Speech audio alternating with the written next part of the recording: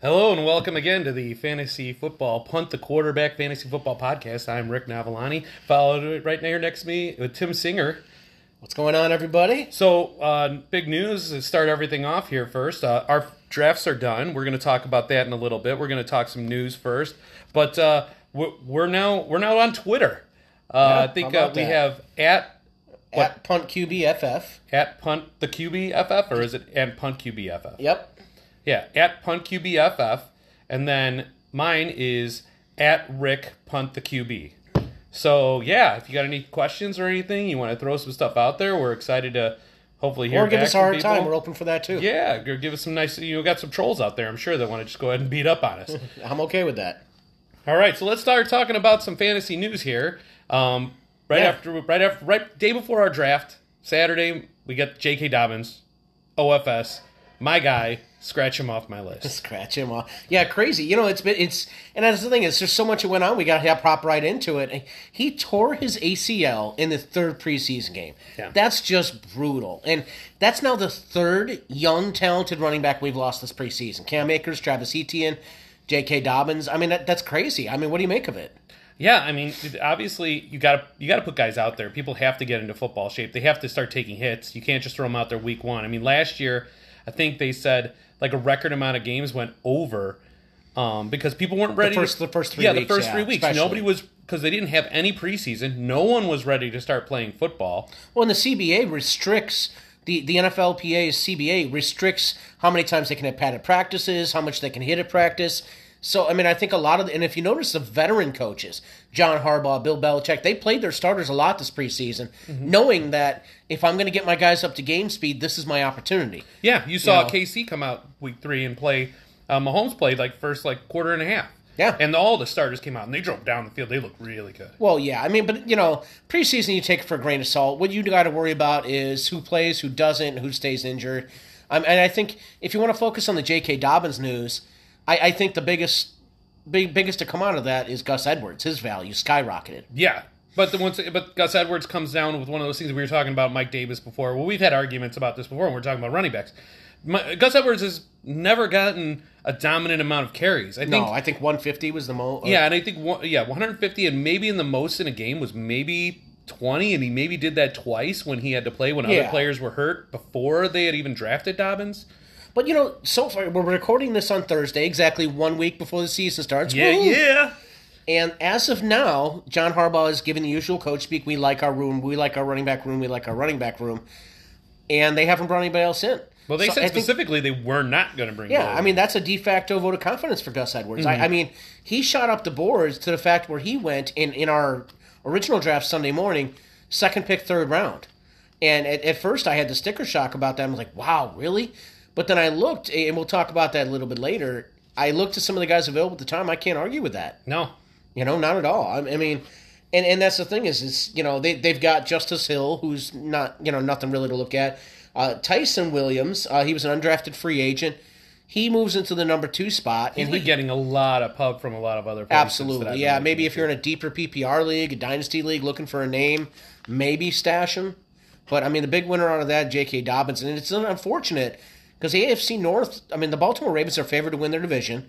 They have Super Bowl hopes. I don't know if they can get past Buffalo or KC, but just yet another terrible blow to a young rookie quarterback. Yeah, I mean, real quickly touching on Tyson Williams. I mean, either this episode or next episode before the season starts, we're gonna throw out some guys to throw on your waiver list, your scout team. Yeah, your scout team, your watch list. Yeah. And some of that. He's going to be definitely one of those guys that we tell you if he's not picked up on somebody's team, to just go ahead and throw him on your watch list. If your roster's 15, 16 deep and you're a Gus Edwards owner, if you've already drafted or if you're thinking about drafting him, it doesn't hurt to use a 14th or 15th round pick on this guy. I know you're not a handcuff guy, but when you're talking 14th round, I mean, you're scraping for guys that look at making rosters. Well, especially if you already picked before you knew Dobbins was out. Yeah. Because then you got Gus Edwards at a 10th round value, and now he's a 3rd round pick basically in all the other leagues. That's great if you're in a dynasty league. Why not drop somebody else on the bottom of your roster and pick up a Tyson Williams? Because then you basically have what everyone thinks is a third-round value running back pick. Because, look, J.K. Dobbins was a third-round pick. He gets hurt. Gus Edwards moves all the way up to a third-round pick. If Gus Edwards gets hurt, somebody else is probably going to move up to a third-round pick. And I think that's why I like advocating handcuffing backs. Because instead of having a guy who's in a three-way committee like a Philip Lindsay or David Johnson or even a Melvin Gordon, I'd rather have an Alexander Madison, Tony Pollard, somebody who's one injury away from having a feature role. Mm-hmm. You know? And you know, now that we touched on the J.K. Dobbins injury, I think the other big news since our last broadcast, Cam Newton was cut. Yeah. I mean, the Bill Belichick said, hey, appreciate the effort, but I'm going with Mac Jones. Yeah, I mean, I wonder exactly how that conversation went. Maybe it was like a we're gonna go with Mac Jones because Bill he doesn't talk. We're gonna go. Well, with I'm willing to bet that he doesn't act the way he does in press conferences. No, but I could see him going into like a meeting and being like, so we're gonna go with Mac Jones, and we really. Oh no, he's not. He's not passing out hugs. I think it would. But I think he would say like, hey, we still need a backup, and Cam was probably like, I'm not backing up for anybody. Yeah, get me out of here. And realistically, he couldn't have Cam in that locker room as a backup anyway, because something like that can separate a locker room. We saw this in Philadelphia when Nick Foles came in and won the Super Bowl. That following year, there was the guys who were Nick Foles guys, and there was guys who were Carson Wentz guys, and we saw how that turned out. Well, and a lot of the players liked Cam Newton. Oh, absolutely. No, from what everybody, teammates love him. I mean, a lot of people seem to love him. He seems like a really good guy. I'm entertained by his commercials. I mean, his fashion sense. People seem to like him. Have you seen the video of Steve Smith being like on the sidelines after he's retired with the Carolina Panthers, and he's talking to Cam Newton and DJ Moore, who was a rookie at the time, and Steve Smith's like, "Hey man, who should I start?" And he starts talking about like all these other players on other teams. That's great. Yeah, it's worth the YouTube search, everybody. And Cam's sitting there laughing, and he's sitting there laughing. DJ Moore's sitting there like a small little child, being like, "Okay, we'll see. Yeah, it was good stuff. Yeah, absolutely. But I mean, stuff. Let's get away from the funny personality to this, Cam, and talk about the ramifications. Yeah. I think it's really crazy because I believe when putting Mac Jones as the starter, I believe everybody on the New England team is now more valuable. I think the style of football he plays is what Belichick and Josh McDaniels want. The get rid of the ball quickly, hit the right guy. I think the value of Damian Harris skyrockets up, and more on that later. I think Jonnu Smith, I actually regret.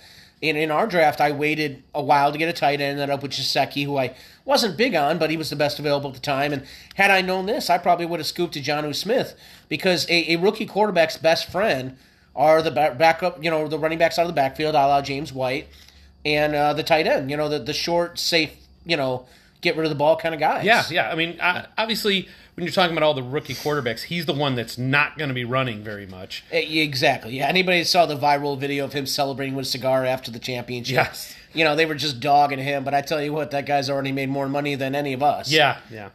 And I think we defer on this, but I think the only person whose value goes down is Jakobi Meyers, who a lot of people in the preseason were talking up. He had a really good rapport with Cam Newton, who tends to favor his wide receivers.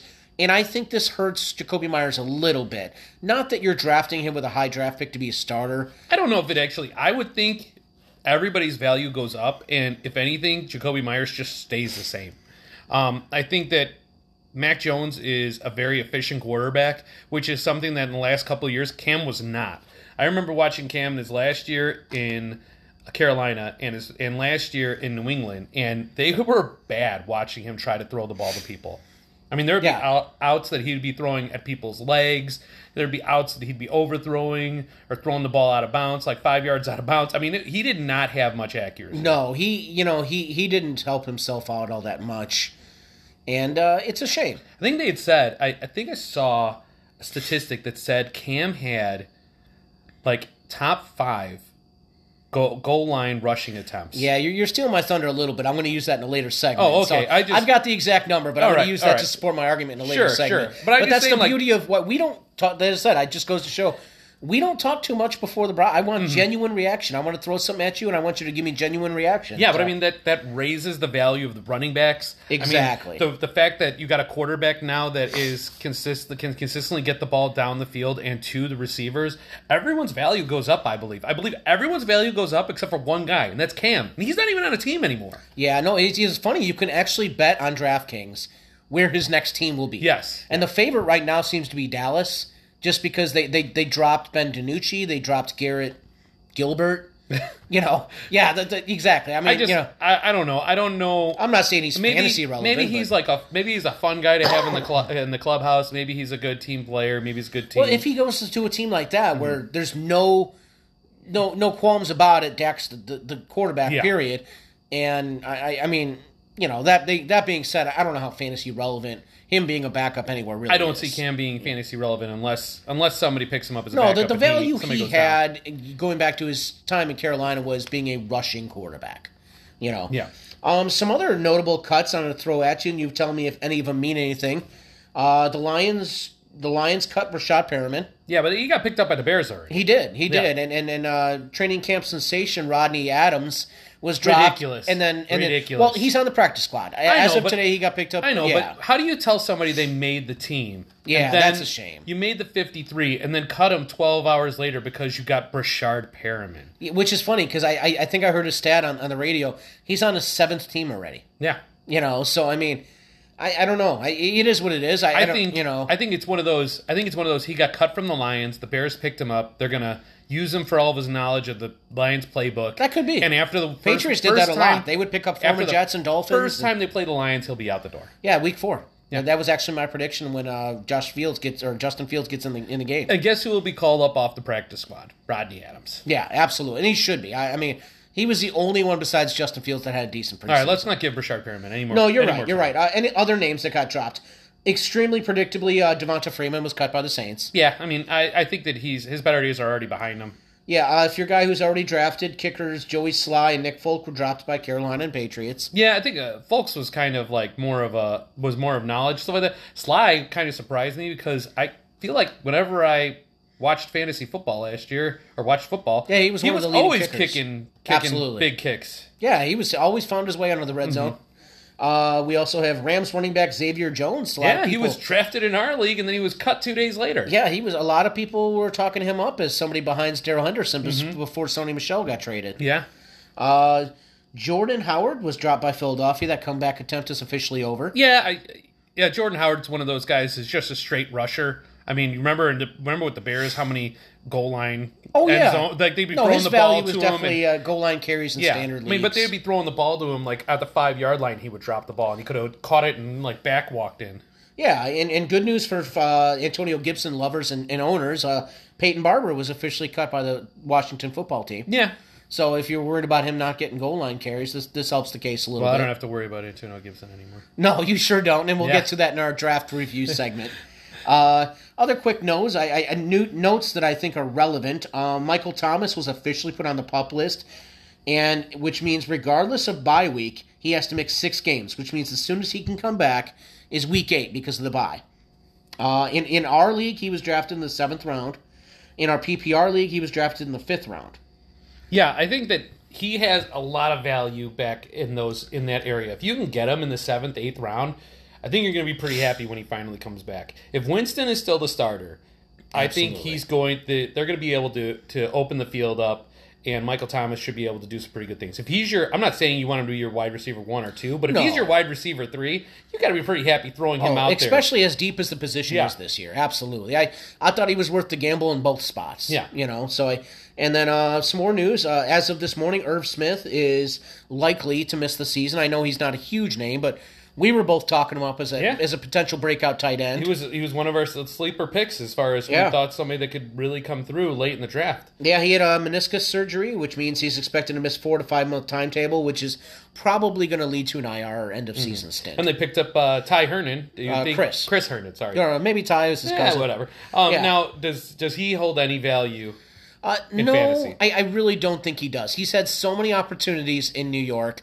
I actually drafted him last year as a potential breakout sleeper. They were talking him up with with Sam Darnold. And I'm not saying Kirk Cousins isn't a step up from Sam Darnold, but from him, I have to see it before I believe it. Yeah, I think that I didn't even know what his first name was, so really he can't be that relevant.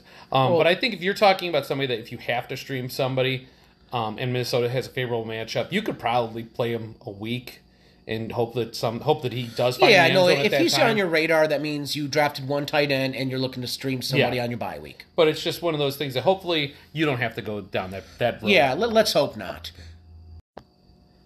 All right, so now we're going to get into a little review of what we did with our drafts and what we liked, what we saw, what we didn't like, what we were frustrated about and stuff like that. Tim, we started on Sunday morning our 30-year league with a standard draft, standard scoring system. 12-team standards. Yes, yeah. With a 12-team. You picked 8th, I picked 12th. I'll tip it off to you because you picked first. Yeah, first off, we would have liked to have done our draft closer to the start of the season. But this weekend's Labor Day weekend, and for a bunch of people married with kids, it's tough to do. But what we can do in describing some of the things that happened in our draft is help you out if you haven't drafted yet. This is what happened here. The biggest surprise to me in our morning draft, 15 of the first 18 picks were running backs. Yeah. Now, I think we both expected an uptick in running backs, simply because you have to start 2, and there's the flex. But I didn't think anybody thought 15 of the first 18. No. I mean, when you're talking about, it's literally, Adams, Tyreek Hill, Adams, and Hill, Kelsey. and Kelsey, yeah. And that was it. Yeah, otherwise 15 out of 18. I mean, we're talking Chris Carson and David Montgomery went in the middle of the second round. Yeah. I mean, that blows my mind, because in a lot of the mocks, I was like, maybe I can get one of those guys in the third round on the way back. And and I took Chubb with the 8th pick, and then on the way back got Joe Mixon, who wasn't necessarily on my radar, but for an RB2, I'll take him. Yeah. So, I mean, and you picked 12, you had the turn, and I think you had something happen to you that you didn't fully expect. Yeah, I made it perfectly clear in this podcast what I wanted to do. I wanted Travis Kelce, and I wanted Antonio Gibson. And I thought if anybody were to go out and get him ahead of me, that they were going to be reaching for him, and I thought that was a perfect spot to get him. And at 11, Jeff, good old Jeff, he took Antonio Gibson. He's probably a good solid member of the Punt the QB Nation here, listening and stuff like that.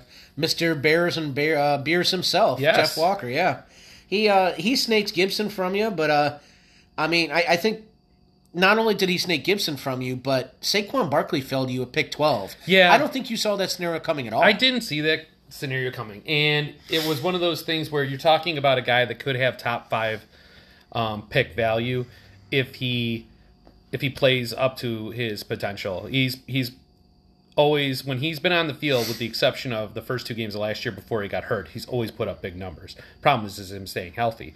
Well, I think that's the hesitation you'd say with a lot of guys in the league. Yeah. I mean, when you're talking about it, like if a healthy Saquon last year was the 2nd or 3rd pick in every draft. He was top 3, yeah. He still has that potential. Yeah. So I felt like I had no choice. I had to take Saquon, and the value of Kelsey being, I mean, when you're talking about Kelsey, you're talking about a guy that from running back 1, which is Kelsey, and tight end 1 and tight end 5, is a difference of like 7-8 points. So I'm basically getting a 7-8 point lead in every single game. Yeah, we've been singing that praises for multiple weeks on this podcast. If you're in a league where you have to start a tight end, having a top 3, but having Kelsey more so, gives you a significant, we play each other week 1 in that league. Yeah. You have Kelsey, I have Mike Gesicki. Yeah. Advantage you by a lot. Yeah, but, I mean, you have Joe Mixon as your RB2. You have James Robinson as your RB3 because you went running back. Yeah. I had, at the turn, with all those running backs going before the middle of the second round, and then coming back around and having more running backs go, by the time I get to 3-4 turn, I've got 2 solid receivers in Keenan Allen and Robert Woods, which is where I went with, because there was the value of taking a running back at that time that wasn't there because those guys were all gone already. What was I going to do, take Mike Davis? I didn't even want Mike Davis.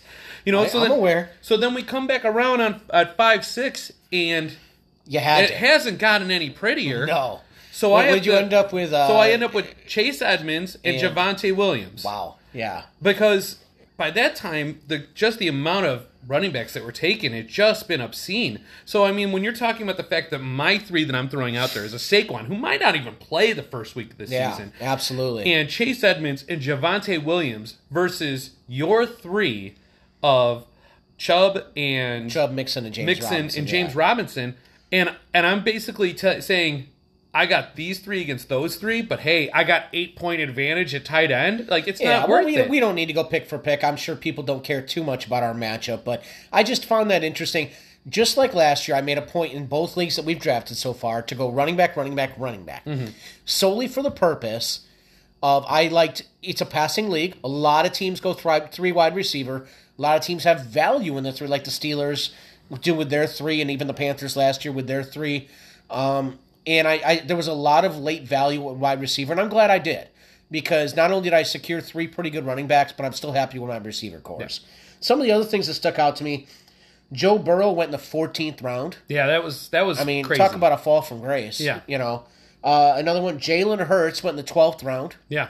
I mean, again, guys dropping. And somebody else picked Trevor Lawrence as their starter. Yeah. I mean, and then backed him up with Trey Lance. Yeah, and that's what kind of got me. And like I said, this guy, he knows what he's doing. The guy, what Jeff we're talking about, he knows what he's doing. I don't advocate taking a rookie as your starter. If you have a decent veteran starter, you took Stafford. Out of my love for the Rams, you snaked Stafford from me. I punted the quarterback, and I ended up with Stafford. And you punted the quarterback. I punted the quarterback and got Ryan Tannehill. Yeah. So, I think that worked out for both of us. I feel if you're going to wait late and get a veteran quarterback like we did, that sets up well to take a rookie. Yeah. But like I said, if you look at the rest of his particular roster, it's actually pretty good. And I mean, like guys like Jameis Winston didn't even get drafted in our league, so he can still, do that. Real quick, we don't need to go too much into it. Some of the other things, I think some of the best picks. Sean was able to take Marquez Callaway and Rondell Moore in rounds 10 and 11. I thought those were both great value picks. I was a little bit surprised that Odell Beckham went with the 4th pick in the 5th round. Yeah. But I mean, we're talking, all these guys in our league have been doing it 20 years, so if I'm nitpicking for a quote-unquote bad pick... He's a name. I mean, he's one of those guys. It should be said that they did back him up in the 6th round by taking Antonio Brown, which I've said all along I thought was the best value of all the Bucs wide receivers. I agree. Yeah. So just some of the things that stuck out in our standard league. Yeah, our standard league, I do have to say, we got done with our standard league, and Ryan gave everybody the grades that came up with his computer, and everybody got A's and B's. And we all kind of heckled him as come on, how do you have nobody? Yeah. How do you have it's like saying every single team's going to finish over 500? But at the same exact time, hats off, man. Hats off to everybody. They brought it. I mean, there's solid teams all over the place. Absolutely. Here. There was no what was this guy thinking? What was this guy doing? Our league will probably be won by who has the least amount of injuries and who can supplement that with good waiver picks. Yeah. Everybody knew it there. I mean, some of the stuff that my favorite pick of my team was 13th round. I was able to get Bryan Edwards in the 13th round. I like him. I think he could end up being the best non-Darren Waller receiver on Oakland. I think Las Vegas. I think the best pick I made was Antonio Gibson. You mean you didn't make? But I didn't. No, I got sniped again. Sniped again. Yeah, it's still happening. I still got sniped, huh? You'll sleep one of these days. I keep thinking it's a bad dream, but no. I'm happy with Kelsey. I think when it's all said and done, when you do the mock drafts and stuff like that, I did not see my backfield being the way that it ended up becoming. There's good upside there, though. There is upside, but I think Javonte Williams can turn into something pretty special in Denver. It's definitely not what I'm used to. And we know if Saquon Barkley is healthy, he has potential to be top 3. So, moving on to our PPR league, which is good because not only do we do 2, but it gives you angles on both PPR and standard, 2 different drafts. In our PPR league, 13 of the first 18 picks were running backs. Yep. Some of the things that surprised me, Jonathan Taylor fell to 2nd round, 8th pick, 18th overall. That surprised me a little bit. Yeah. Yeah, that was right before me.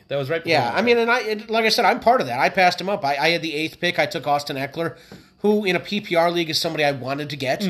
I think while he's smaller, may get less touchdowns, he is as close to a feature back in PPR leagues as you can get. Yeah. And I was able to get Antonio Gibson on the way back, which was my favorite pick of that draft. I was really happy to get him. You were happy with getting Antonio Gibson? I was. Yeah, Jeff wasn't in that league. Yeah.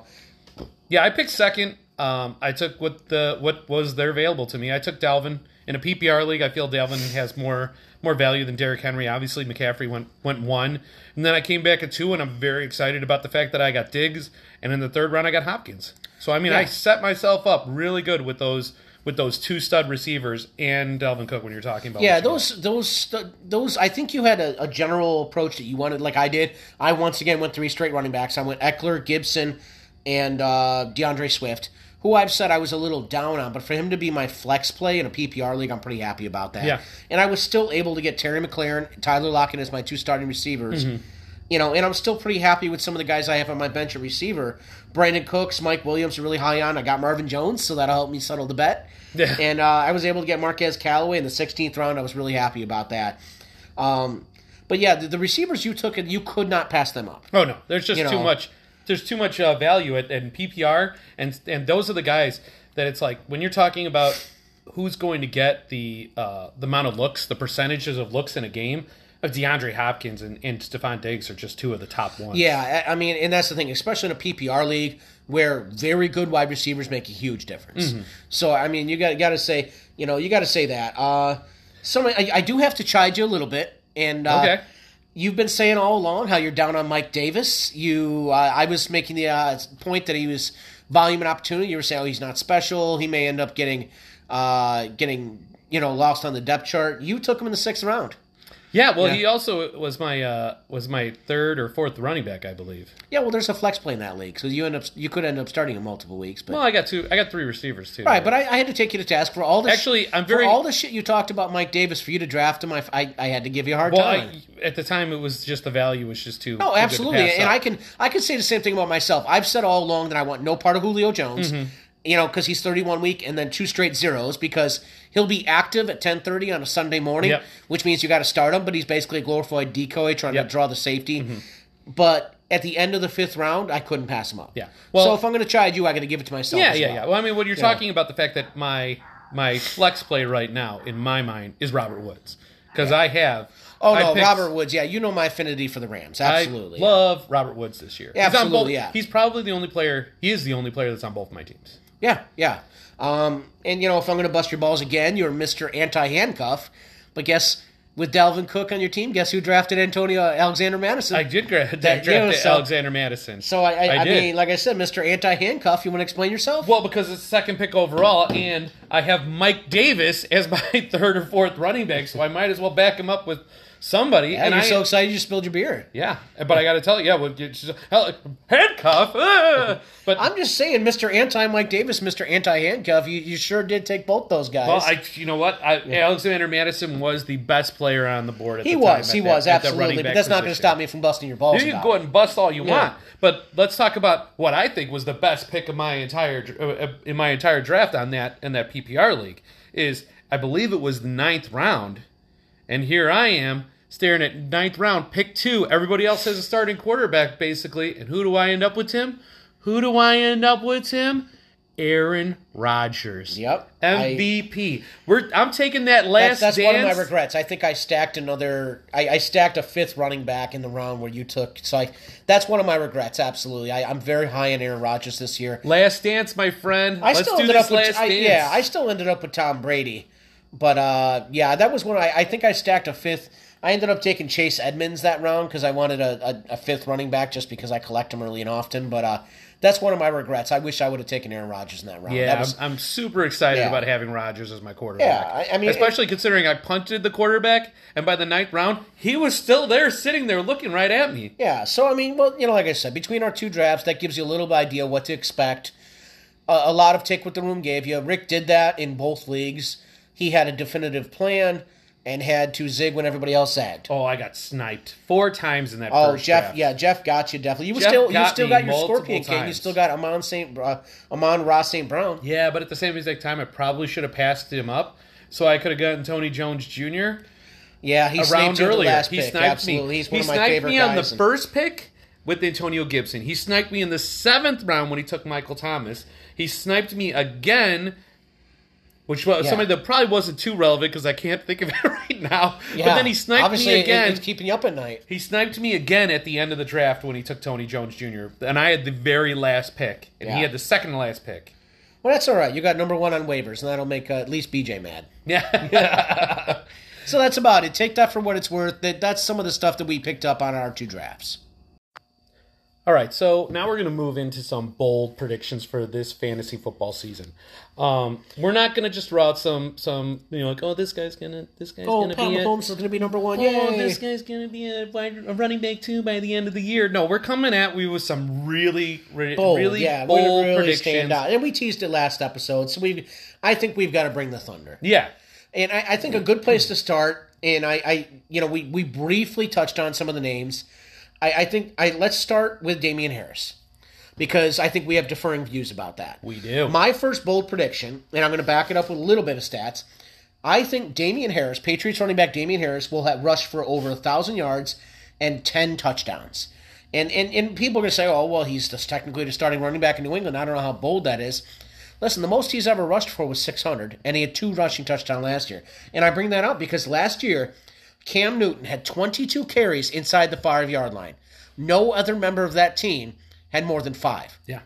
And that's significant. And that was probably Rex Burkhead, and he's not there either anymore. Yeah, exactly. I mean, we're talking on the depth chart, Damian Harris, your boy Ramondre Stevenson, and James White, who's more of a third down back. So if Cam had 22 carries inside the 5, where are those going now? Yeah. Damian Harris, baby. I think he's going to be drafted as late end RB2 flex play, and I think he has a chance with those numbers, 1,000 yards rushing, 12 touchdowns, to be back end RB1. I think he's got great value, and I know you disagree. Oh, well, there we go. Let me bring up hold on. Gotta love that sound. Rick, what are we drinking today? We are drinking Noon Whistle Brewing Company in Lombard, which I highly recommend. I am a big fan of this place. Their actual brewery that they have in there, they have about 10 pinball machines. And anybody that knows me knows you send Rick into somewhere where there's beer and pinball machines, you aren't going to see him for the rest of the day. You love playing with balls. Absolutely. So this one is their kind of Oktoberfest. It's called Liesel Weapon. German style Hefeweizen. Yeah. Yep. Yeah. So very Oktoberfest. Yeah, this week was your call, and I had to shout you out to it. It's really good. Yeah, thank you, sir. Yeah. So Noon Whistle, we aren't sponsored by them yet. Yeah, but we're working on it. But I'm a big fan. Go check out their brewery right there in Lombard. So give me your yin and yang for Damian Harris. Okay, so your bold prediction was that Damian Harris was going to possibly end up RB1. Yeah, over 1,000 yards, 12 rushing touchdowns, puts him in late-end RB1 territory. Okay. You disagree? I disagree. My bold prediction is that Damian Harris will be outscored by the end of the season by Ramondre Stevenson. Really? Yes. And here's my thing. Don't tell me you're doing the Kembrell Tompkins, Stephen Hawkins preseason love. We're saying bold predictions. I'm throwing a bold prediction out there. You don't think 12 rushing touchdowns is pretty bold? That is bold, but I'm coming back bold the other way. All right. Now, I didn't know we had a measuring contest. I'm not saying that Damian Harris is not going to start off the season as the number 1 running back for the Patriots. I'm not saying he's not going to finish as the number 1 running back on the depth chart. But Ramondre Stevenson checks a lot of Bill Belichick boxes. He's a young running back. If you remember, Sony Michel in his rookie season had a great season when it came down to once he finally started getting the ball. Stands week 5, week 6, week 7, maybe as early as week 4. But then the rest of the season, he had a great year. And then he started fumbling the ball and started the second season. He never saw the light of day again. What I'm saying with Ramondre Stevenson is this guy checks all of Belichick's boxes. He has the size of like LeGarrette Blount. He has the speed of a faster running back than Blount even. Because you saw it when he broke that 91-yard touchdown run. In the preseason. Yes, in the preseason. Yeah, they did get rid of Sony Michel. They've moved Ramondre Stevenson all the way up to second on the depth chart. I dare say that Ramondre Stevenson is going to be the guy that's going to be hawking those Cam carries in the red zone because he's a big guy. And if you think about it, every single time when LeGarrette Blount came to New England, he always was the touchdown, the end zone back. He was, yeah. I remember he had 18 touchdowns. That was amazing, yeah. He left, went to Pittsburgh, was unhappy, asked for his release. They gave it to him. He went back to New England and scored touchdowns again. Oh, Belichick's great with that. You don't want him, I'll take him. I think Ramondre Stevenson fits the mold of the guy that Belichick wants running the ball in at the end zone. So you think with a rookie starting quarterback, he's going to have a rookie running back protecting him? I'm not. Once again, I'm not saying that. I'm saying he might be the guy that gets the goal line carries. Okay. If you're saying, I'm not saying Damian Harris isn't going to rush for 1,000 yards. I'm not saying Ramondre Stevenson is going to rush for 1,000 yards. I'm saying when it comes down to it with total points, he's going to be a goal line vulture. Good old Mike Allstott. Yep. You got a little lightning and thunder. You got a little Tiki Barber with your Damian Harris, but you've got Jacobs. What was his Brandon name? Jacobs. Brandon Jacobs. Yeah. In Ramondre Stevenson. Okay. All right. You got Allstott and Ramondre Stevenson, and you got Warrick Dunn is actually not even Damian Harris. Warrick Dunn is actually James White. Warrick Dunn's a great guy. What he's done for people in Tampa Bay is awesome. Yeah, but what Warrick Dunn is equivalent to James White in.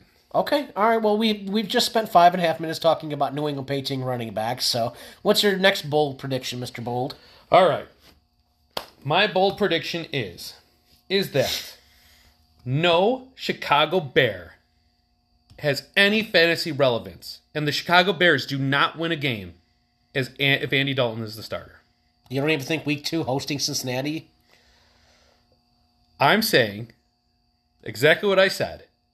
As long as Andy Dalton is the starter, the Bears' offense is fantasy irrelevant.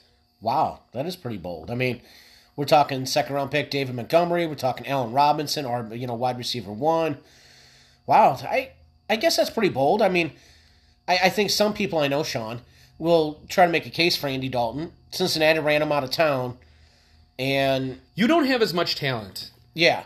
As he had in Dallas, and be that inept. Yep. And anybody that wants to talk about how bad the offensive line was in Dallas, what are you looking at the Bears? What the same line Dak Prescott played behind, and they were scoring points like it was a video game. I understand, but what makes you think it's any better with the Bears? The Bears got rid of the blindside tackle in Leno and the other tackle, and they picked up Trayvon Jenkins or something to be his backup, to be the starting blindside tackle. Tevin Jenkins. Yeah. All right. That's all right. Tomato. Yeah. But I mean, but you picked him up to be the starting tackle on the blind side, and he's missing the entire season with a back injury. Yeah. No, I hear what you're saying. I thought, the reason I say Justin Fields is going to play Week 4, I think Andy Dalton at home against the Bengals will win that game. I think Nagy's going to let him play.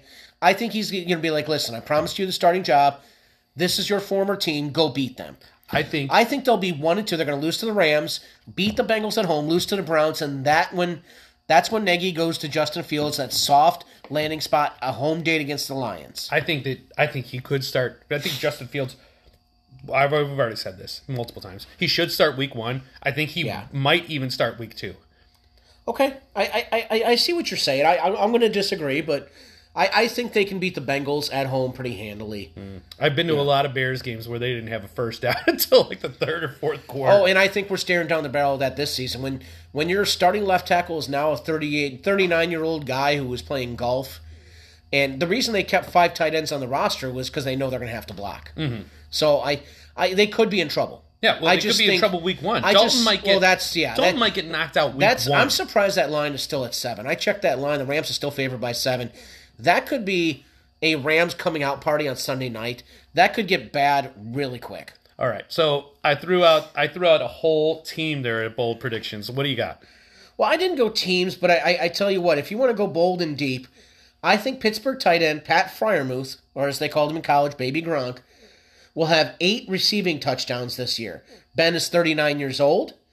His offensive line is brutal. Last year he had his shortest average yards per completion. And for whatever preseason's worth, the only 2 touchdowns that Ben threw this preseason were to Pat Freiermuth. So I think, in a guy who's not on anybody's fantasy radar, will get 8 receiving touchdowns this year. So you're now I get to throw it back to you with the Ramondre Stevenson. So we're talking about preseason football. No, I'm just saying I use that as like I said. My more point is how he had short dump offs last year. That's why Juju Smith became a slot receiver. He's 39 behind a bad offensive line. He can't do his Big Ben, stand in the pocket, and wait for Deontay Johnson to get open deep. I really think in the red zone, Baby Gronk, Pat Freiermuth, sets up to be a great red zone target. I'm not saying he's going to have more than 300 or 400 yards receiving, probably less than that. But 8 receiving touchdowns in a deep standard league. So you're saying it could be like a Tanyan last year, where he only gets like 30 catches and he turns it into 12 touchdowns or 40 catches? Yeah, absolutely. I mean, Tanya wasn't drafted by anybody last year. Do you think that Eric Ebron doesn't siphon off some of those touchdowns? I don't. I think it's going to be Baby Gronk. Oh, all right. Hey, you asked for bold, I gave you bold. Hey, like I said, I want bold, so I appreciate bold. I'm not going to really battle you on that because, I mean... I mean, that's a bold prediction. I can't really say, like, well, that's Plus, you can be honest, you had no idea who that is, dude. No, I know who Pat Freiermuth is. You told me about him before. I did. Yes. I've talked about it, but I did. I think 8 receiving touchdowns is definitely doable from a guy who's not getting drafted in any league. All right. Why don't you throw another one at me? Okay. Well, we'll go a little bit more fantasy relevant. We're going to snake these. Yeah, absolutely. I think Aaron Rodgers will finish as the number 1 quarterback in fantasy. Yes. He's currently ranked at number 7 on ESPN and number 10 on CBS. Okay. And I think people are slobbing a lot of nods from Pat Mahomes and Josh Allen. I think Aaron Rodgers is going to call it a last dance, call it a scorched out earth tour, whatever. I think they're going to light it up this year. I think no mercy. I think when the coach tries to tell you run Aaron Jones in the fourth quarter, Aaron's going to be like, fuck that. I think he's going heavy. I think him and Davante Adams have this pre-planned. I've actually invested on the Packers to win the division with one of my 25% bonuses on Bet Rivers. I've bet on Davante Adams to finish number 1 in touchdowns this year from receivers. I think the Aaron Rodgers will finish as the number 1 quarterback in fantasy. I don't have. I have a bold prediction about quarterbacks, but I believe that there's nothing that says why he just doesn't go scorched earth on everybody. You know what I'm going to equate it to, and I know it's a baseball reference. Remember back in the 90s when Barry Bonds was the best overall player in baseball, and he saw Sammy Sosa and Mark McGwire getting all the love because of home runs they were hitting. So he juiced up and said, well, I can do that too. I think that's Aaron Rodgers sees all the love Tom Brady gets. Everybody's calling him the GOAT to hand down because he went down to Tampa and won in the first year. I think Aaron Rodgers sees that, says, hey, I'm better than this guy, and I'm going to prove it. And he's auditioning for 31 teams this year. I think he's going to blow it up. I totally agree with you. I think that when you're talking about somebody that's coming out with, like, on a mission, literally to prove everybody wrong. Call it. The last dance, man. I call it the last dance. I got him. I took him in a league. Tim, do you have him in a league? No, not yet. Oh, all right. Stand by. All right, come on, Hot Shot. What do you got? Right. Throw one at me. So here's my bold prediction. I'm going to come back. It fits perfectly into what I'm going to throw out there. I'm going to say that Dak Prescott will throw for over 5,000 yards. Will make a run at the most yards passing in a season. I'm not saying he's going to break it. He's going to come close, and he will be the that 17th game adds an element. He will be the NFL MVP this year. Wow. Yeah, he's plus 1,600 for MVP. I threw a $5 bet on that one. That's not a lot, but plus 1,600, that's a good dart throw. And I'll say this: when he got hurt last year, that was a brutal injury. He was on pace. Brutal injury. He was on pace at that time to throw for like 7,500 yards that season. Yeah, I think them picking a linebacker in the first round is not going to magically fix their defense. Mm-hmm. No, that's what I'm saying. So they could have all the love we're giving the Titans because their defense is brutal, fantasy love. My hesitation with Dak is that he hasn't thrown in the preseason. He still has that shoulder injury he's been sent 2 MRIs for. And I'm not saying he's not fantasy relevant. I'm not saying, like I said, I've gotten every share of a Dallas Cowboy that I can. But, okay. I think it's his health. The only thing that's going to stop him is his health. Yeah, well, I just think that this is that year. You always have those years where you got like Brady comes back and is the MVP. Rodgers came back last year and is the MVP. You don't really see those things coming back over and over and over again. You always see them. They always want to try to throw somebody else in there. Who's the new flash in the pan? It's kind of shocked that Josh Allen didn't win it last year. Not that Rodgers didn't have a great season. He did.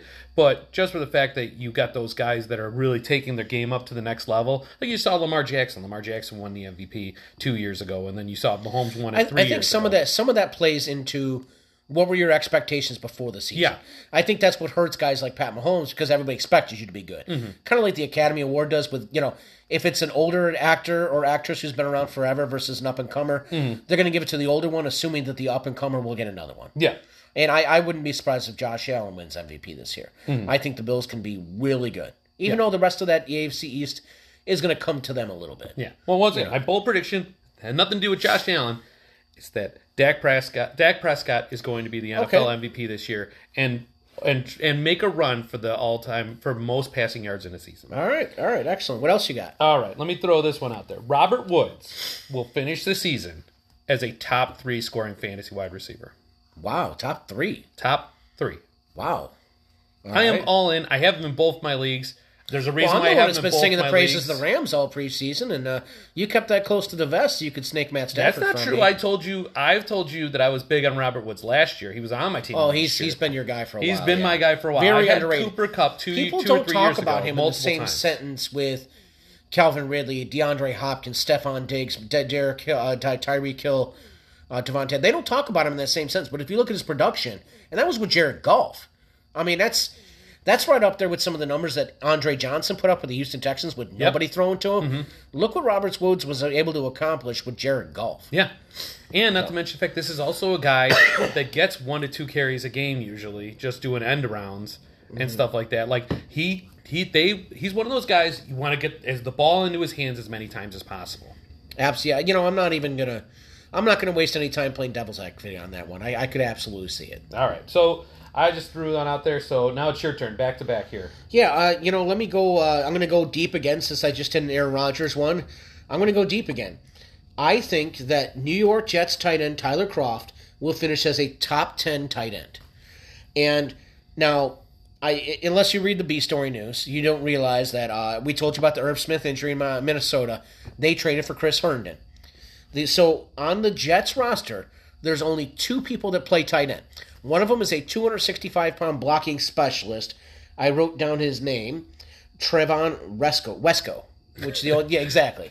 So anybody outside of his family doesn't know him. Mm-hmm. So the only true tight end on that team is Tyler Kroft, who this coaching staff and this front office brought him in. And what is, like I've said, the point I'm trying to make, a rookie quarterback's best friend, the tight end, the dump off, the safe. So I think outside, guys, we talk about the big 3 with Kelsey, Waller, and Kittle. I think 4 through 10 is up in the air. I think Tyler Kroft, who's on everybody's waivers right now or hasn't been drafted, can finish as a top 10 tight end. Yeah, I mean that is a bold prediction considering I don't even think he was drafted in our league, was he? No. Yeah. No, I double checked. Yeah. I mean, it's sound because which is weird because I took 2 tight ends and I didn't take them either. But when you think about it, every single year, 6 out of the top 12 tight ends don't end up being in the top 12. That's why you usually punt the tight end. Yeah, that's why everybody punts the tight end, because you can find a guy. Like the one year that Andrews and Waller blew up, they were probably ranked, I think, 17th and 20th in rankings. Yeah, there's only so many Kelseys and Wallers. Mm-hmm. Everybody else has to fill in somewhere, and I think Tyler Kroft can be that guy. Look at Evan Ingram. Evan Ingram, was he drafted? He was almost, or maybe not even drafted. Evan Ingram, the tight end for the Giants, and he was being picked in the 5th round for like 3 years in a row. Everyone kept trying to drink that Kool-Aid. Well, Kyle Rudolph is there too. Plus, they've got a million wide receivers. No, I'm not. So. I'm not justifying why he wasn't picked. That he kept being drafted. I'm just saying that guy was. Everyone kept saying this guy's going to be a good player. He's going to be a good player. He kept going in 5th round, 6th round. He kept going mid rounds of drafts, and he never provided the kind of quality points that would dictate that. Yeah. So I think when you talk about tight ends, I mean, all right. What else you got? Okay, we're going deep again. New Orleans running back Tony Jones. I know he's on your radar because Jeff sniped you again. Yeah, I think now Devonta Freeman was cut. I've already told you my reservation. Latavius Murray is a 31-year-old who was outplayed this preseason by Tony Jones. Mm-hmm. Now I bring it up. I think he will finish top 20 points per game. When given the opportunity, I think he'll be a solid running back 2, just like last year on times when I had to start Tony Pollard, Giovanni Bernard. On a points per game basis, I think Tony Jones can finish top 20 points per game, and I wanted to throw this out there. The New Orleans Saints has rushed for 91 rushing touchdowns over the last 4 years. That's 11 more than any other team. Jameis Winston's their starting quarterback this year. He does not run for touchdowns. Mm-hmm. So I think on a points per game basis, Tony Jones can finish top 20. That is a bold prediction. Right? I like it because I like Tony Jones. Oh, Jeff knows. I love Tony Jones. As a matter of fact, like that was I got upset. I was irked by the Antonio Gibson pick. But the one that really bothered me was the last pick. Oh, the twisting of the knife was the Tony Jones. Was after getting sniped multiple times. Yeah, outside of New Orleans, the only people who knew who he was were you and me. Well, and anybody listening to this podcast. Yeah, both people. Both people that are listening to the podcast. Yeah, no, I mean, I hope you're right, because then I would say that we're, I if that was a bet right now, I would probably throw a couple of dollars on that. That would definitely be worth it. And that's the thing is DraftKings, I think prior to the season, they've got, if you go to the tabs, every team, they've got some big questions on every team. Yeah. So I just, like I said, and I'll bring it up in the next segment if we have time, but there's some great value to be had out there. What do you got for me? All right. I'm going to stick with New Orleans while you're bringing it up.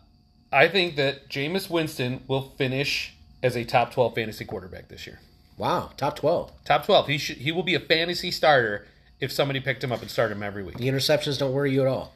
No. The only thing the interceptions worry me about is if he's going to get pulled because of it. Yeah. But I think with what he can do with Kamara and those receivers is so much more. We've talked about it before. Is so much more than what Taysom Hill could do with them. Oh, absolutely. When last seen, he passed for 5,100 yards and 33 touchdowns. Yeah, and 30 interceptions. Well, yeah, but I mean, like I said, if you're focusing on the positive, and I have that written down because of somebody else I wanted to mention on the Saints. But anyway, when you're talking about the five, if this guy can throw, this guy's a potential. He's done it. He's thrown for 5,000 yards in a season. He's thrown over 30 touchdowns. There's no reason to think with those weapons that he has, Marquez Callaway is blossoming into a fine receiver. And then you have Michael Thomas when he comes back. You still got Traquan Smith. You've got the Adam Troutman. You've got guys that are... And Alvin Kamara, who's basically a wide receiver out of the backfield. And Alvin Kamara is basically a guy that you could just throw a screen pass to when he breaks it for a touchdown. I told you before, I had bet the over on the Saints wins of 9. I think they can go at least 10-7 because I think Drew Brees, they won with him as opposed to because of him this past season. Mm-hmm. So I'm a little higher on the Saints this year.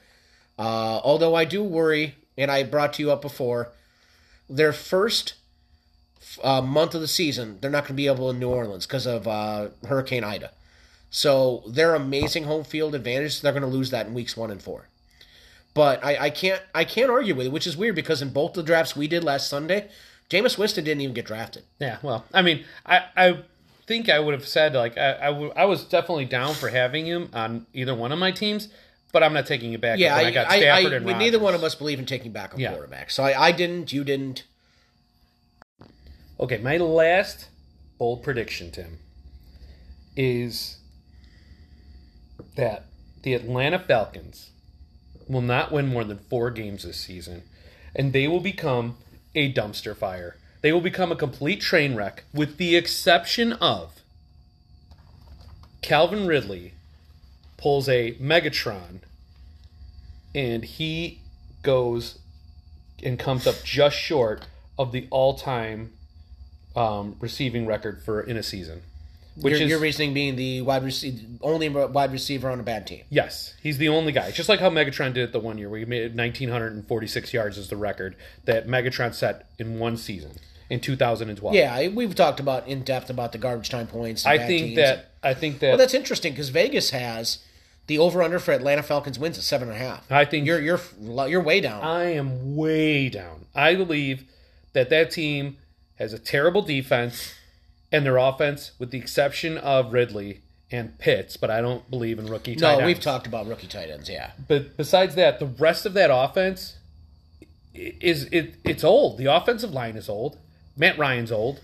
It's stuff like that. It's something that I feel like they're going to start falling so far behind in games because their defense is so bad, and they're just going to become a train wreck because they're a team that people have probably like maybe playoff, aspirations or slightly outside of the playoff aspirations, and I don't think they really realize how bad of a team this is going to be by the time they get into it. So we're talking in the range of the Houston Texans, Detroit Lions bad.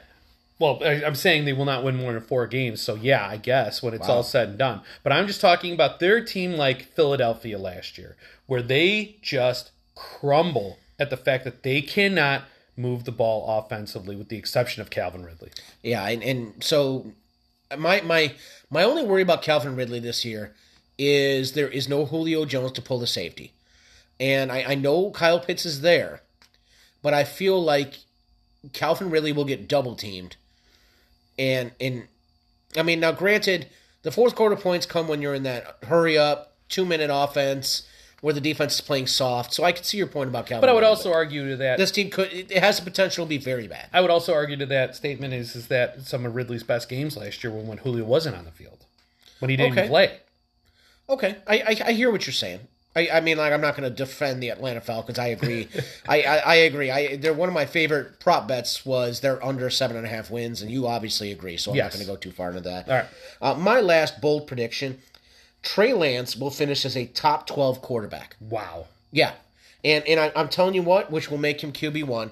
He's already rotating in. Kyle Shanahan made an MVP out of Matt Ryan. His rushing potential is what makes fantasy numbers. So I'm talking top 12 in QB and fantasy. I really believe he's going to be on the field sooner rather than later. And between Kyle Shanahan's offense, the weapons he has there, and his rushing ability, I think he ends up top 12. Wow. I mean, that is bold, because I think that I didn't make one of my bold predictions, but one of my bold predictions was that Jimmy Garoppolo never really cedes the position. That they keep kind of cycling the quarterbacks in and out. They kind of bring saw the draft pick compensation they gave up to get him. Yeah, I understand. I just think that Garoppolo isn't the type of guy that goes out there and throws three picks and has a horrible game and stuff like that. He's pretty much a game manager. But he's also not special. You're right. I feel like as good as the NFC West is, with the Rams there, we've talked about how, and Russell Wilson, people forget Russell Wilson and the Seahawks went 12-4 last year. Mm-hmm. And Arizona is the quote-unquote worst team in that division, and I could see a path where they make the playoffs. Mm-hmm. So I think if the Niners fall behind a little bit, I think first couple games, if their offense isn't moving, they start 1-2 or God forbid 0-3. I think they're not starting 0-3. Their first game is against Detroit. But in Detroit, I'm for what it's worth. And one of the things I want to bring up in the betting segment is the fact that last year road teams did great because there was no fans, which helped the defenses. You can't quarterbacks. Offensive linemen and receivers can't hear the audible calls. Changes at the line, stuff like that. I'm not making a case that the Lions are going to win that game. What I'm saying is, if the offense starts puttering, say they beat the Lions 14-13, and they're looking bad, Trey Lance is going to come in, and I think he's going to come in on fire and not give it back. But my question to you is, are you saying from when he takes over the starting position he's going to be 12? No, I'm flat out saying he will be top 12. All right. That is a bold prediction. I'll be ready to write that one down at the end of the year and see where we go on that one. Okay. I mean, that's bold. It's not going to be a show bet because, you got to give me odds on that. But you asked for bold, I'm giving you bold. Yeah, I gave you bold. I feel like we both came with some bold predictions. Hopefully we looked really good when out of the 6 that we both said each, 4 of them come in for each of us because they're bold. Like, there's a good chance. I mean, you're talking about these things hitting are not as good as like somebody else. When it comes to bold, if you can bat 500, you're doing okay. Yeah, absolutely. All right, so I'll keep this paper. I'm keeping this paper. Yeah, we'll keep track of that. Yeah, absolutely. All right, so let's talk about some betting things that we've been looking at. Yay, Rick's let me talk about gambling. Yeah, I think that one of the things that I had said that obviously we already know about is Atlanta's under 7.5. I think that should be something that people should be jumping on. Oh yeah, and I understand they're bad, and I think we had talked about it. Some of my favorite ones, I ended up getting Detroit at 5, and I took under. They were 4.5 on DraftKings. I got them on 5 on I want to say it was Bet Rivers or one of the 2 sites. And one of the point I wanted to bring up before we hit some of our favorite future bets. If you're signing up, if your state allows it, and you're signing up for sports betting, or if you've been waiting, now is the time to do it. In the United States, football pays the freight. Mm-hmm. Football is king. And all these websites that are competing with each other know it. In Illinois, there's 6 websites, there's 6 apps you can gamble on. And they're all giving you free stuff. Mm-hmm. So if you're waiting, even if you don't want to gamble, if you just want to side fun or whatever, you can put money into these accounts and get free bets. You can get deposit bonuses. Like I said, this week DraftKings is doing a hammer the over for the Clemson-Georgia game. Every 2,500 moves the line down. As of this morning, that's at 10.5. So that's a free $25. Yeah. They also have the Buccaneers plus 73. That's a free $50. Yeah. So if you've been waiting, hop on this. I mean, like I said, DraftKings has those too. Bet Rivers had 25% bonus on Sundays. FanDuel has a bet $50 straight up on somebody to win the Super Bowl. You get $5 for every game they win. PointsBet is doing no juice week 1. Mm-hmm. I mean, if you're hopping in, do it now. Take advantage of this. They're competing for your business. Yeah. It's God forbid, it's the drug dealer approach. They say, hey, look, first taste is free. Well, if you only take that first taste, just take your free money. It's free money. All right, so give me some things that you're looking at. Not as week 1 games. We could talk about that next week. We'll talk about that next week. Over-unders, future Yeah, picks. well, I've already told you. I thought the Kansas City 12.5 was really low. I've bet twice on their over. I think they can go at least 13-4. And the caveat for all these is no major injury. And there's stuff you can't do about that. Some of my I've already talked about my love for the football team. Over 8.5 wins. Washington football team, if anybody's like, football. What is he talking the football about? team. I mean, come on. Yeah. Anybody listening, I would hope, knows that. You've already talked about Atlanta. On DraftKings, their over-under was 7.5. So pound that under. Jacksonville's over-under is 6.5. Way under. Yeah. I think that the only wins they might get is Houston Texans and Jags beating up on each other. We've already talked about Detroit and their under. And I like the Packers over 10 wins because I was talking about how I think Aaron Rodgers is going to scorched earth tour. Yeah. And my other one was the Los Angeles Chargers under 9.5. I'm not really all that high on them. I don't know why they think a new coaching staff is going to improve the team that it was last year. Yeah. So, what do you got for me? I think one of the bets that I made, and I shared this with you before, is that it was plus 1,700 that a team would finish 0-17. And I think there's 2 teams that could do it. I mean, the Lions could do it, and the Texans could do it. I mean, they both could do it. They don't even play against each other. I mean, we could have I think my only hesitation about the Texans is the fact they play the Jaguars twice. Yeah, I don't know, though. I think that first week, with what I saw, at least in preseason with Trevor Lawrence in that last preseason game, he seemed like he was moving the team pretty well and stuff like that. And Houston has a pretty horrid, all-around team. I don't really see them. Yeah, did you know they have the second oldest team in football? I heard that stat. The Houston Texans? So the oldest team, average age-wise, is Chicago Bears. Second oldest, Houston Texans. Wow. That shocks me. Especially because you would think if they're tearing it down, they would completely tear it down. Yeah, because you're talking about a team that's like, hey, we're really, really bad. But look at all these old guys that can't even justify that we're really bad. That really caught me off guard. Yeah, I would think, if anything, if you're going to be that bad, you might as well have all the youth to build and the funny thing is, I know we want to talk about week 1 next week, but something that caught me right away when I looked at it, the Texans are a home underdog. Home interdivision underdog at +3 next week against the Jags. Yeah, but I mean, at the same exact time, you're talking about a Jacksonville team that I think if they're going to show up, it's going to be week 1. You've got a former college head coach, playing against a subpar Houston team. So he's going to, in my opinion, I think Urban Meyer's going to go out there and he's going to run it up that first week, and everyone's going to be like, oh my God, the Jaguars, Trevor Lawrence, look at all this stuff. And then they're going to get knocked down to reality when they play against a real NFL team. Yeah, that's going to prop up a spread that you can take advantage of. I think you might be able to see this game, that first game when their Texans are getting 3, they could be getting 7. I think that Jacksonville's going to come out that game, and you're going to see something that's like 33-13 or something like that, because as long as they can protect Trevor Lawrence, he's going to make things happen. Tyrod Taylor is, he has done some pretty impressive things when he was in the Bills before, when he was on the Bills, way back when he brought him to the playoffs and stuff like that, but that was years ago. I mean, you're talking about a guy that really is a serviceable backup, but really shouldn't be starting anywhere. Yeah. No, I hear you. Any other future bets you like? I do like the Detroit under. Yeah, I think we agree on that. Yeah, I think I got it at 5. When you're talking about, there's a lot of them that are sitting right at like 7, 7.5, and stuff like that. I don't know about. I could see Kansas City going 12-5 and stuff like that. I could see them going 13-4. They have a hard schedule. No, and they have to play the Titans. That's why, DraftKings had a special for the Chiefs to start 5-0 or 6-0, one of the two. I know Bet Rivers had one similar to that. And so I took the bet. I took the bet for them to start off 5-0. But the reason I didn't is because I noticed they play the AFC North. Mm-hmm. So they play against Cleveland week 1.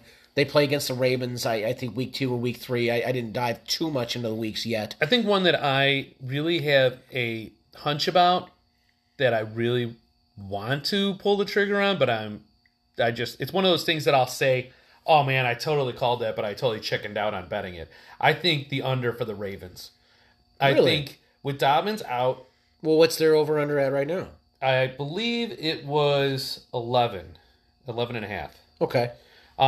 But I know they're favored to win the North. They're favored to win the North. I don't think that's going to happen. I think Cleveland's going to win the North. I think Cleveland is stacked offensively and defensively, even with having Mayfield there and stuff like that. I feel like they'll win in spite of it, in spite of Mayfield, not because of Mayfield, because those running backs are just too good, and that defense is getting that defense is only Miles getting Garrett's better. Just amazing. Yeah, but I mean, when you're talking about like Baltimore, with the fact that Gus Edwards is there, and I know you are big on Gus Edwards, you're high on him with the fact that he's going in third rounds and drafts now and stuff like that. But I think I was more high on him when he was still the backup going in the 10th round. But yeah, he's not he's not J.K. Dobbins and stuff like that. And I believe that because Dobbins is out, it's going to put more pressure on Lamar to do things on his own, which I feel like I've talked about it before. If Lamar keeps doing what he's doing, he's going to get hurt. Yeah, remember the 1 year when Vic broke his leg? Yeah. They don't last. Cam got hurt. You know what I mean? Yeah. You're talking about Cam 2 years after his MVP season was basically unplayable. We're talking about Lamar Jackson. We're talking about Lamar Jackson now is going to be in his second year outside. I think that's the point you were trying to make about Lamar a couple episodes back was they're going to have less and less design runs for him. So. But now because J.K. Dobbins is hurt, do they go back to having more design runs for him? We'll see. If they do have more design runs for him, and it's a ticking time bomb, every single time you walk out there, that he might just crumble under that. I feel like there's still an outside chance they bring in a veteran. I don't think he crumbles under the pressure of it. I just think injury-wise, you just can't stay healthy like that. Look at what Dak was doing last year when he was putting the Dallas on his back in those games because Zeke wasn't playing up to potential, and he was the offensive line wasn't. The offensive line wasn't playing up to his potential. Dak was carrying that team, and he broke his leg. If Lamar Jackson tries to start carrying this team, it puts too much weight on himself, starts carrying that whole team, he's going to break a leg. He's going to get hurt. Agreed. I know that's not good audio, but I agreed. I mean, I think that if you're talking about, and if Lamar gets hurt, this is a team that wins 5 games. You saw when McSorley was in there last year. Yeah, they looked pretty bad. And on top of that, you're talking about a guy who I believe Lamar Jackson is one of those guys that's on his pulpit, standing there on the rock, saying he's not going to get vaccinated. Well, yeah, that's a factor. You're right. That's a factor. So, one thing I wanted to mention before we sign out here, our good buddy Ryan at the draft had something a little fun. I know you were more, I don't want to say bothered by it, but you weren't as amused as I was. He had something he called Punt the QB Bingo. And he had on his laptop, Classic Mary, a whole bunch of sayings he believes comes out of our podcast, and he was playing bingo. Some of the stuff agree to disagree, Punt the QB, some of the stuff we say on the show. So I thought that was funny. Shout out to Ryan. I appreciate you listening. I thought that was kind of funny. Some of them weren't Punt the QB relevant, like Cubs sucks. I don't really think we talk about baseball too much on here. No, I don't think I've ever said Cubs suck on this podcast. Yeah, like I said, I'm a Sox fan, and the Cubs aren't in my division, so I don't really care. Mm-hmm. So, but I wanted to shout out to him because I thought that was funny, and I appreciate you promoting the show, Ryan. Yeah. Thanks for entertaining Tim, I guess. Well, I guess that's not too hard to do. I didn't really think it was all that. I mean, it was funny, but when I looked at some of them, I was like, well, some of them are just... Yeah, one of them was Justin Fields. Yeah. You just have to say the name. All you had to do is somebody just had to draft Justin Fields. Yeah, in a league full with Bears fans, especially being hosted by Brian Jones, Justin Fields is going to get drafted. No, he did put Kenbrell Tompkins on that list, so that was good. That was funny. I did mention him. Yes. And you have to. I mean, he did bring up some interesting Him and things. Stephen Hawkins will live forever. Yes, Kenbrell Tompkins is in our leagues, in our eyes, in our minds. Absolutely. So thanks a lot for listening. I think next week we might actually try to squeeze in another one before Thursday's game. We're bouncing it around. I'm not guaranteeing it. It's something that we're going to try to see if we can do. I think even if you don't, you start your Bucks, you start your Cowboys. Yeah. I mean, obviously the Cowboys can't stop anybody from what the defense you saw last year. Yeah. And the Cowboys are just too offensive dominant of a team to think that they're not going to actually have some kind of relevance in that week. Yep. But we'll see. Maybe we'll get back on before that. We'll talk some week 1 stuff. We're definitely going to get together before Sunday's games. Absolutely. And we are going to do a week 1 preview. preview. Yep. We're going to give you the week 1 preview. We're going to give you some guys where I'm looking at like flex plays. Yep. And I'll, if I'm allowed, I'll start talking about some of my favorite week 1 bets. We will throw out some bets there. We're going to keep we're going to keep track of these things. We'll probably pick. Tim will probably take his best 3, my best 3, and we'll keep track. We'll see where it goes. Once again, At Punt the QB, is it right? At the Punt QB? At Punt QBFF. At Punt QBFF, that's Tim on Twitter. I am Rick Punt the QB. At Rick Punt the QB. So send us your picks if you want. We'll get you in on these. We'll get you in on that. We'll keep track of your guys' top 3 bets if you want. We got some fun things coming down the line here that we're doing in, like fantasy pools and fantasy leagues, survivor pools and stuff like that. I'm going to give you all the stuff that I'm doing and all the stuff that I like. Absolutely. Tim? That's you said it. Thanks for listening, everybody. All right. Thanks, guys. Have a good night. See you next time.